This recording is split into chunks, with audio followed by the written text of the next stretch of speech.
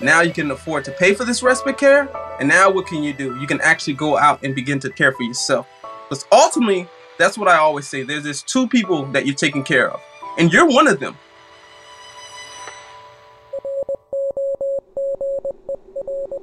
Hi, I'm Bobby, a certified caregiving consultant and educator. I work with family caregivers to help them work through some of the often difficult behaviors that are associated with dementia. And I'm her husband, Mike, and I'm a certified caregiver advocate, and I also work with caregivers. And this is Roger That, the podcast dedicated to guiding you through the heavy haze of dementia.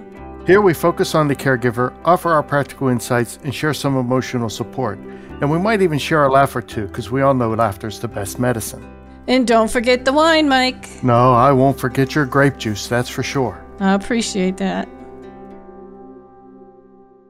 Back when you were taking care of my dad, you had a couple of notepads, and in those notepads were different situations with different information, up to and including a meds list, and you lugged them back and forth to doctor visits.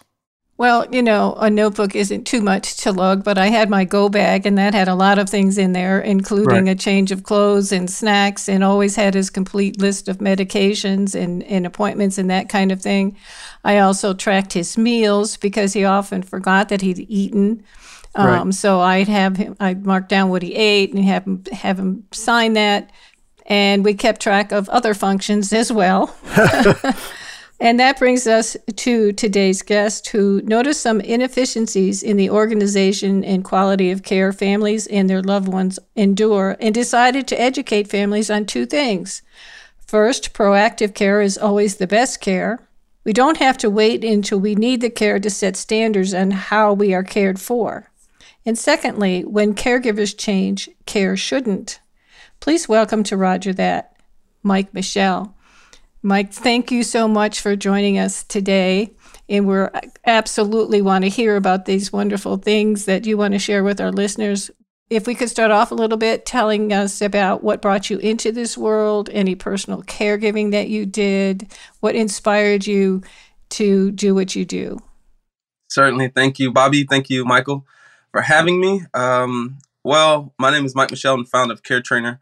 And what brought me to this point of getting in this caregiver journey, this caregiver space, was my background is actually in health science and pre-physical therapy.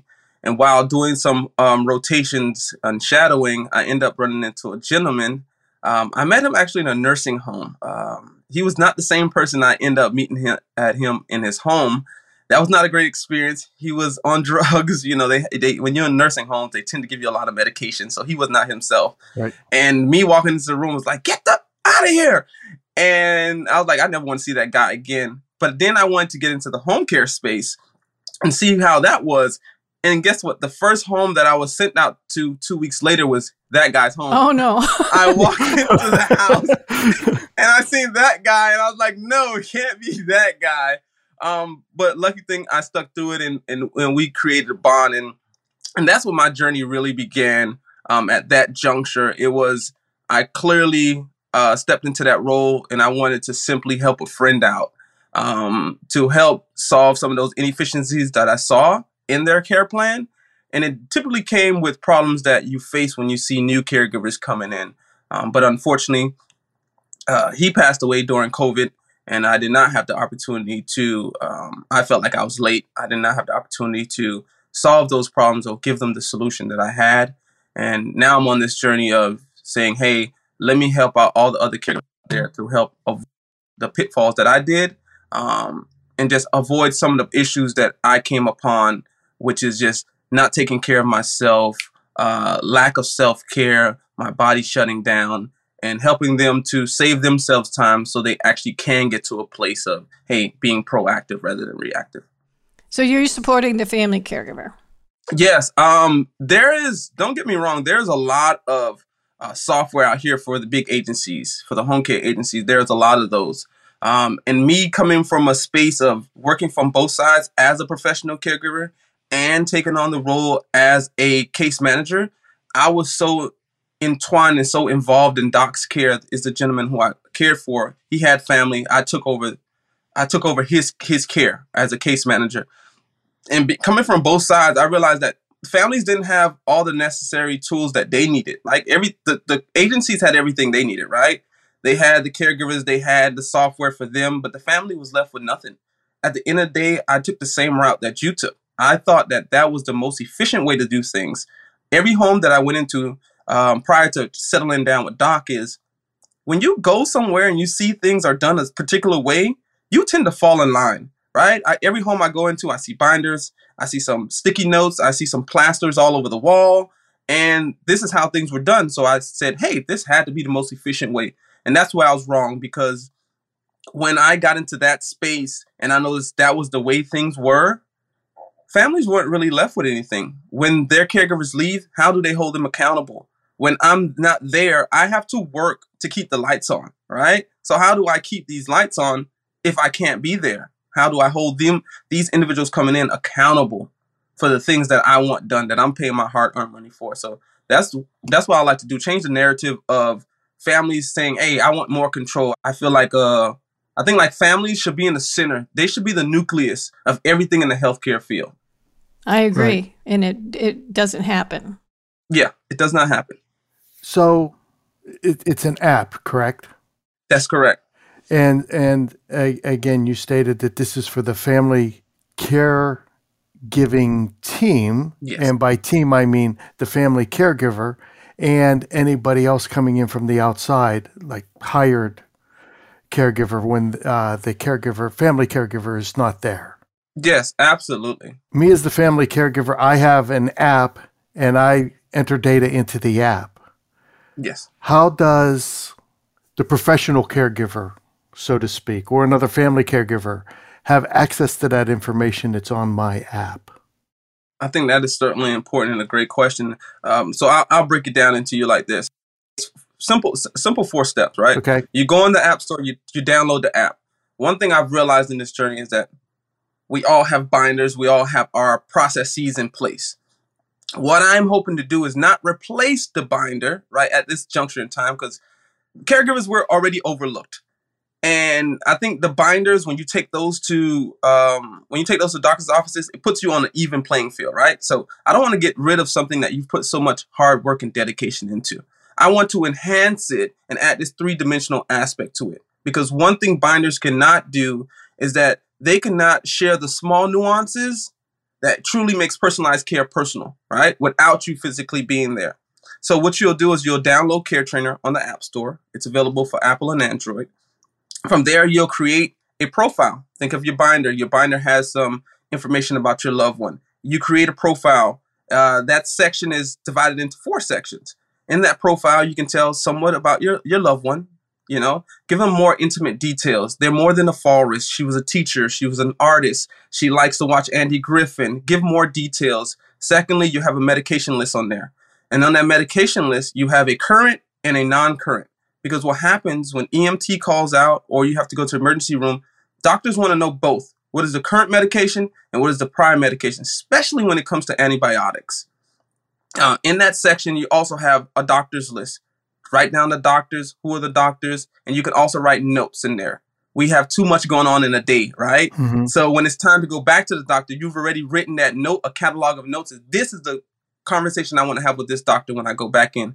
And then finally, you have, Bobby, you mentioned you wrote down everything for your father, right?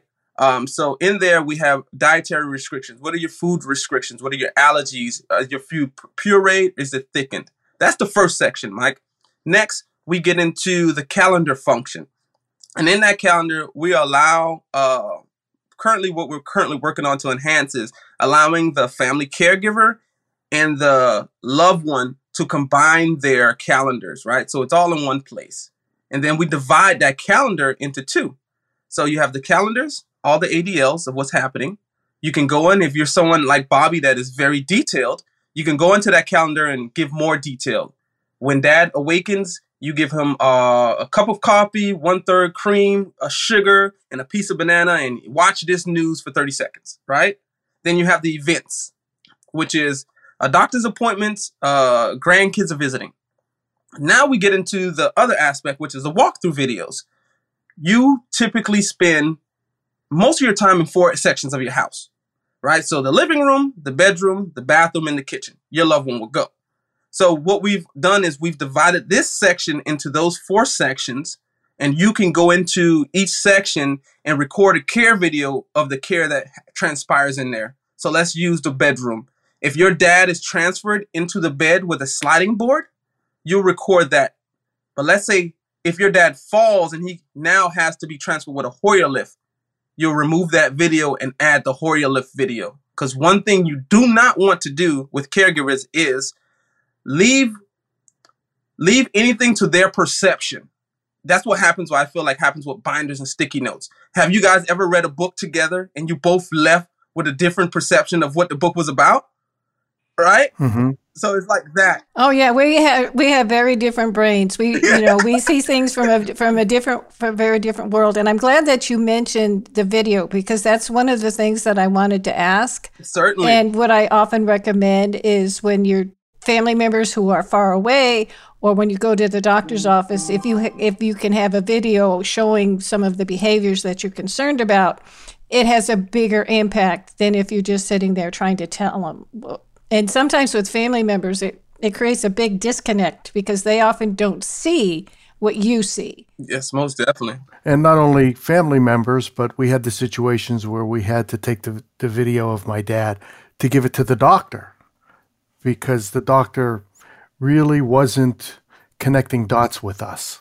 And it wasn't until we actually showed him the video that he had his aha moment as to what was going on. Well, I had seen signs that Mike's dad had Parkinson's disease.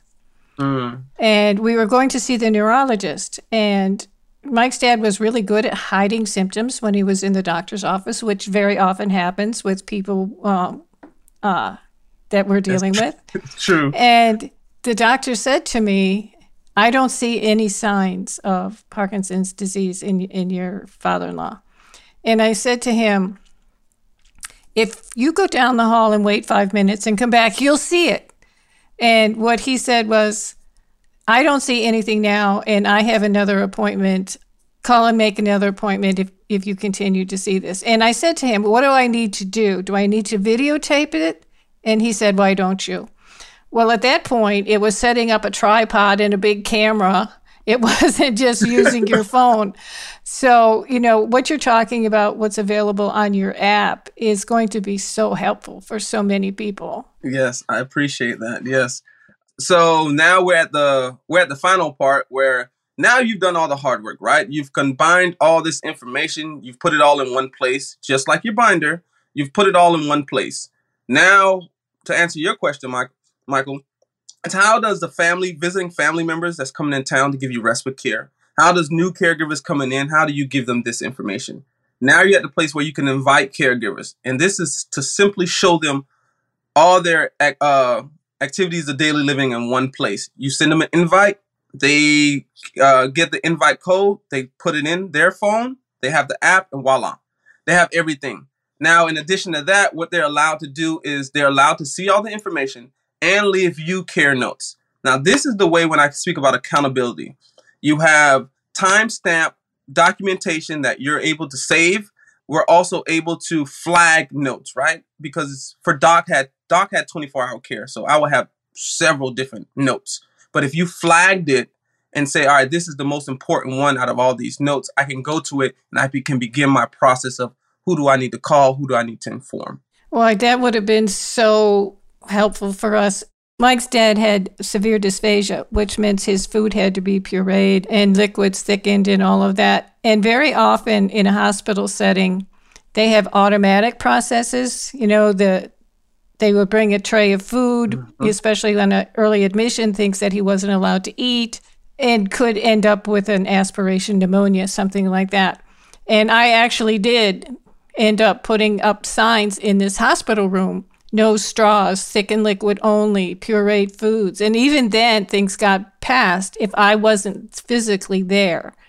So if I could have had this and I could have flagged that immediately, pay attention to this, it could have made a big difference. Yes. Another way that would have been a tremendous help for us is, on occasion, I would take my dad to one of his doctor's appointments. And I would go, and there would be the consultation with the doctor, this, that, the other thing. And we would come home and Bobby would say, well, did you mention this? Did you talk to him about that? What did he say about such and such? And I would, that one syllable word. So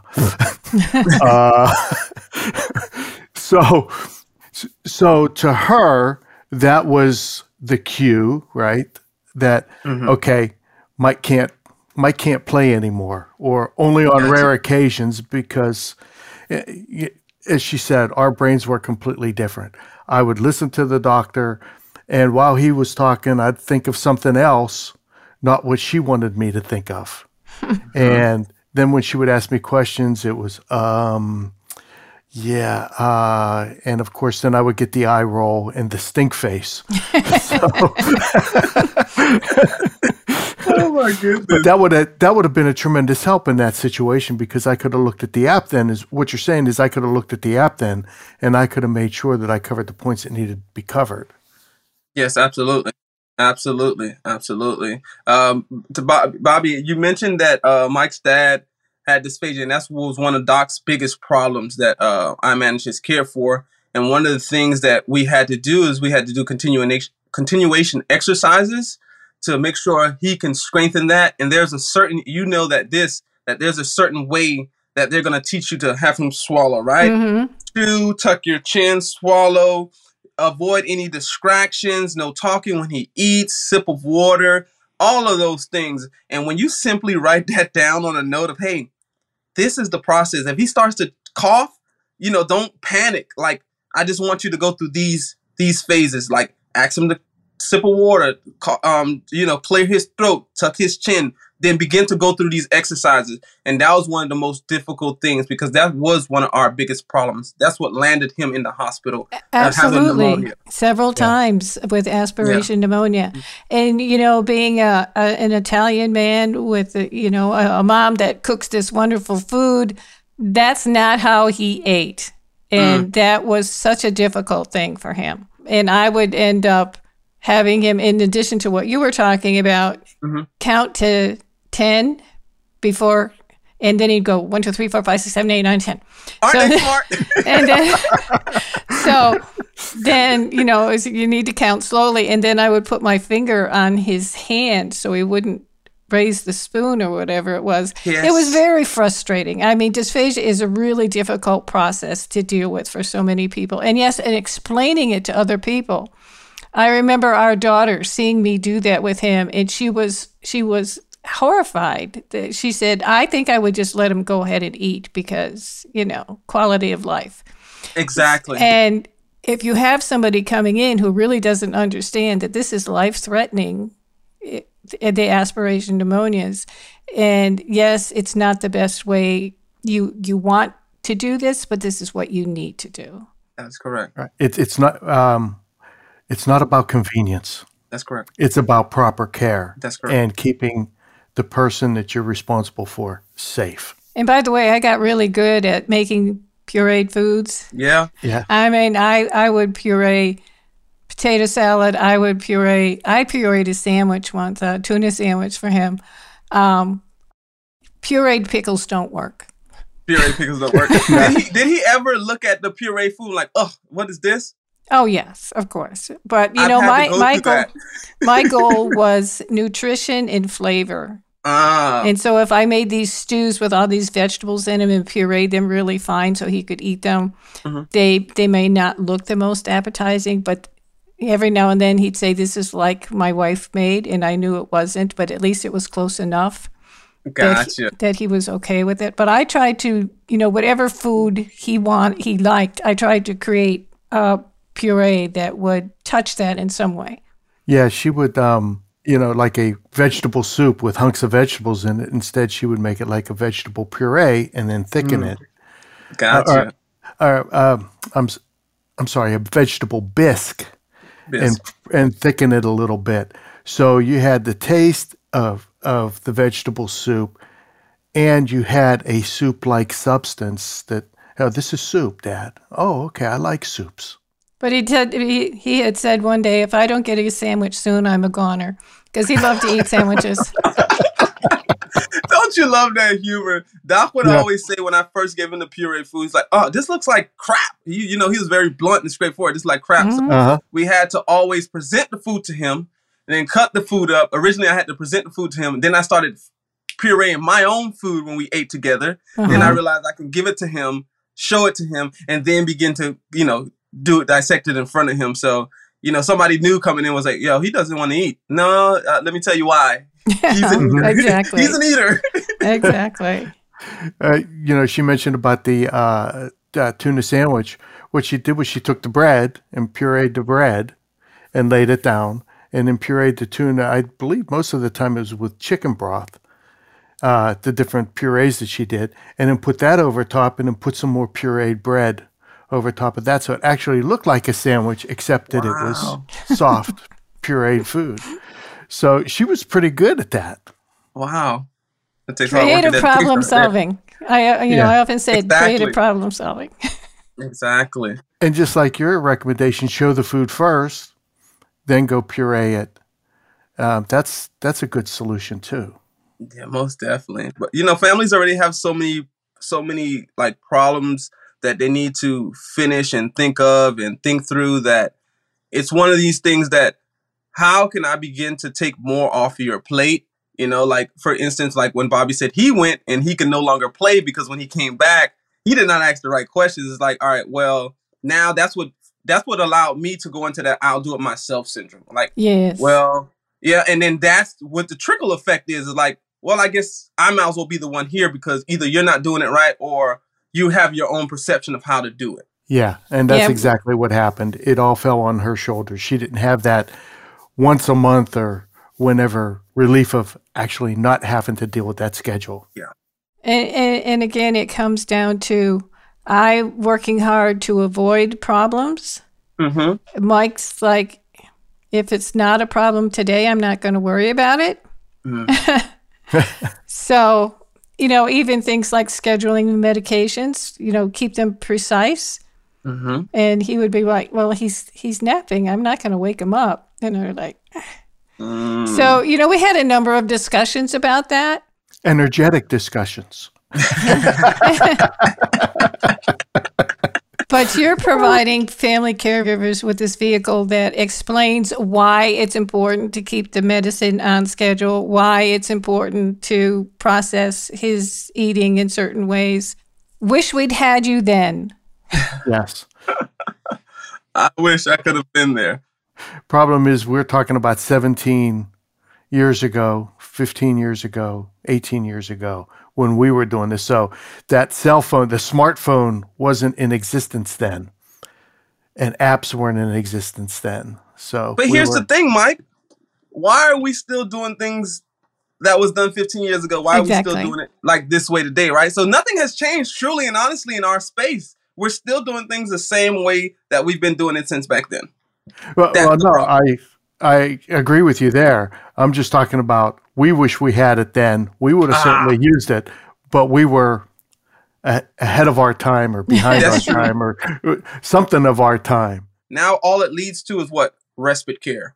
All you need is respite care from time to time. Now you can afford to pay for this respite care. And now what can you do? You can actually go out and begin to care for yourself. Because ultimately, that's what I always say. There's two people that you're taking care of, and you're one of them. Absolutely. So you need to find some time to take care of yourself. And I think that's the only way we can do it. We have to solve some of the bigger problems, which is the financial issues, which is actually finding time to actually afford the care. And then eventually, after you do all that, finding time to care for yourself. It's interesting when you were talking about you have to sit down with the caregiver and you take that time, that 45 minutes, that hour and 10 minutes, depending on the person that's coming in. Yes. And you said in your situation with Doc was his name? Yes. That he needed 24-hour care. So you're doing it with 2 caregivers a day, and it's not necessarily the same caregiver as yesterday. So you're talking about saving a pretty substantial amount of time in a week.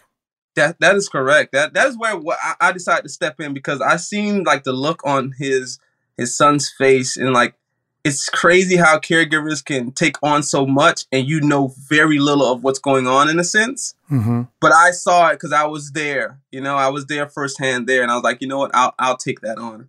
But these guys, like, it's frustrating. It's scary. Then you get into this place of just fear of not knowing who's going to come, fear of I'm not knowing what's going to happen. And then there it becomes this frustration. Not again. I gotta go through this again. I got to repeat the same information. But you know that it's important that you do it.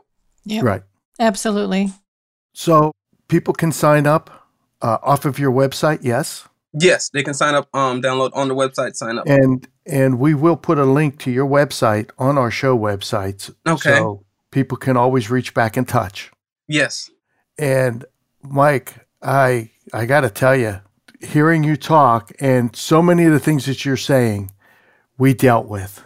Yeah. And if we dealt with it, there's 1,017,000 other caregivers out there dealing with it and going through that memory. So totally thank you for coming on board and speaking with us and our listeners today. I appreciate you.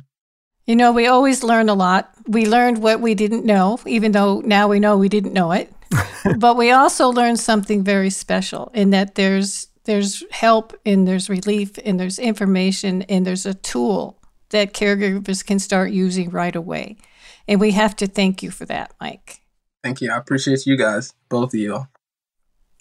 Well, one of the things that I wrote down is why continue to do things the way people have always done it when there's a resource that provides information and tools that make it easier. You can continue to use your notebook because you have valuable information in that, but then you can also have this additional resource that you can use.